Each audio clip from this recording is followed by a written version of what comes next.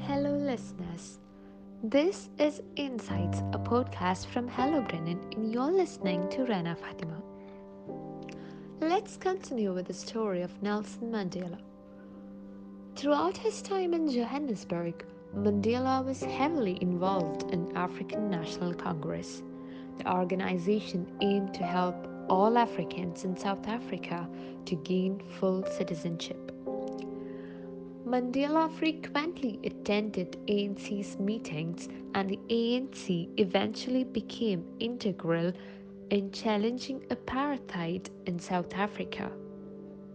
Plus, the links that Mandela made through the Communist Party were hugely influential in his future fight against apartheid. During this time, Mandela was involved in discussions as part of the ANC about abuses of government, segregation, and indignities. The ANC created a charter called African Claims. Mandela also met a man named Anton Lembede. He gave ANC a lecture against the black inferiority complex and for Africanism. In the Easter of 1944, despite opposition from the head of ANC, Mandela and Dr. Lionel formed a youth league of the ANC that would be activism heavy. Mandela was made the president. As Mandela puts in, he describes his feeling at that time.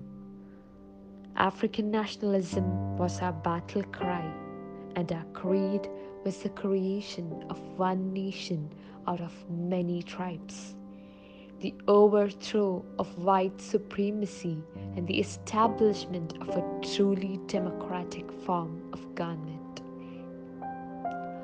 On the back of this, Mandela argues strongly for rejecting any trusteeship from whites, and this was accepted. The following year was a monumental one in Mandela's personal life.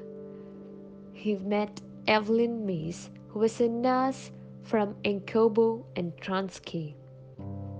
The two of them fall in love very quickly. Within days of meeting each other, they were dating, and within months, Mandela already proposed marriage to Evelyn. Evelyn accepted his proposal, and they were married in 1945. This period was also made by increasingly repressive government acts led by violence by police. The police retaliated ruthlessly. Mandela was still in touch with the Communist Party at that time, and he queried more with the leader of Communist Party about why they were being targeted and how communism might be to blame. Later in 1946, Nelson and Evelyn Mandela moved to Orlando East. This was Mandela's first home, and he remembers thinking about this home frequently while struggling in prison. It was also where his son Madiba Thembilki was born in 1946. A daughter follows in 1947, Makaziv, but she sadly dies in 9 months. Finally, a son named Gatho was born in 1950.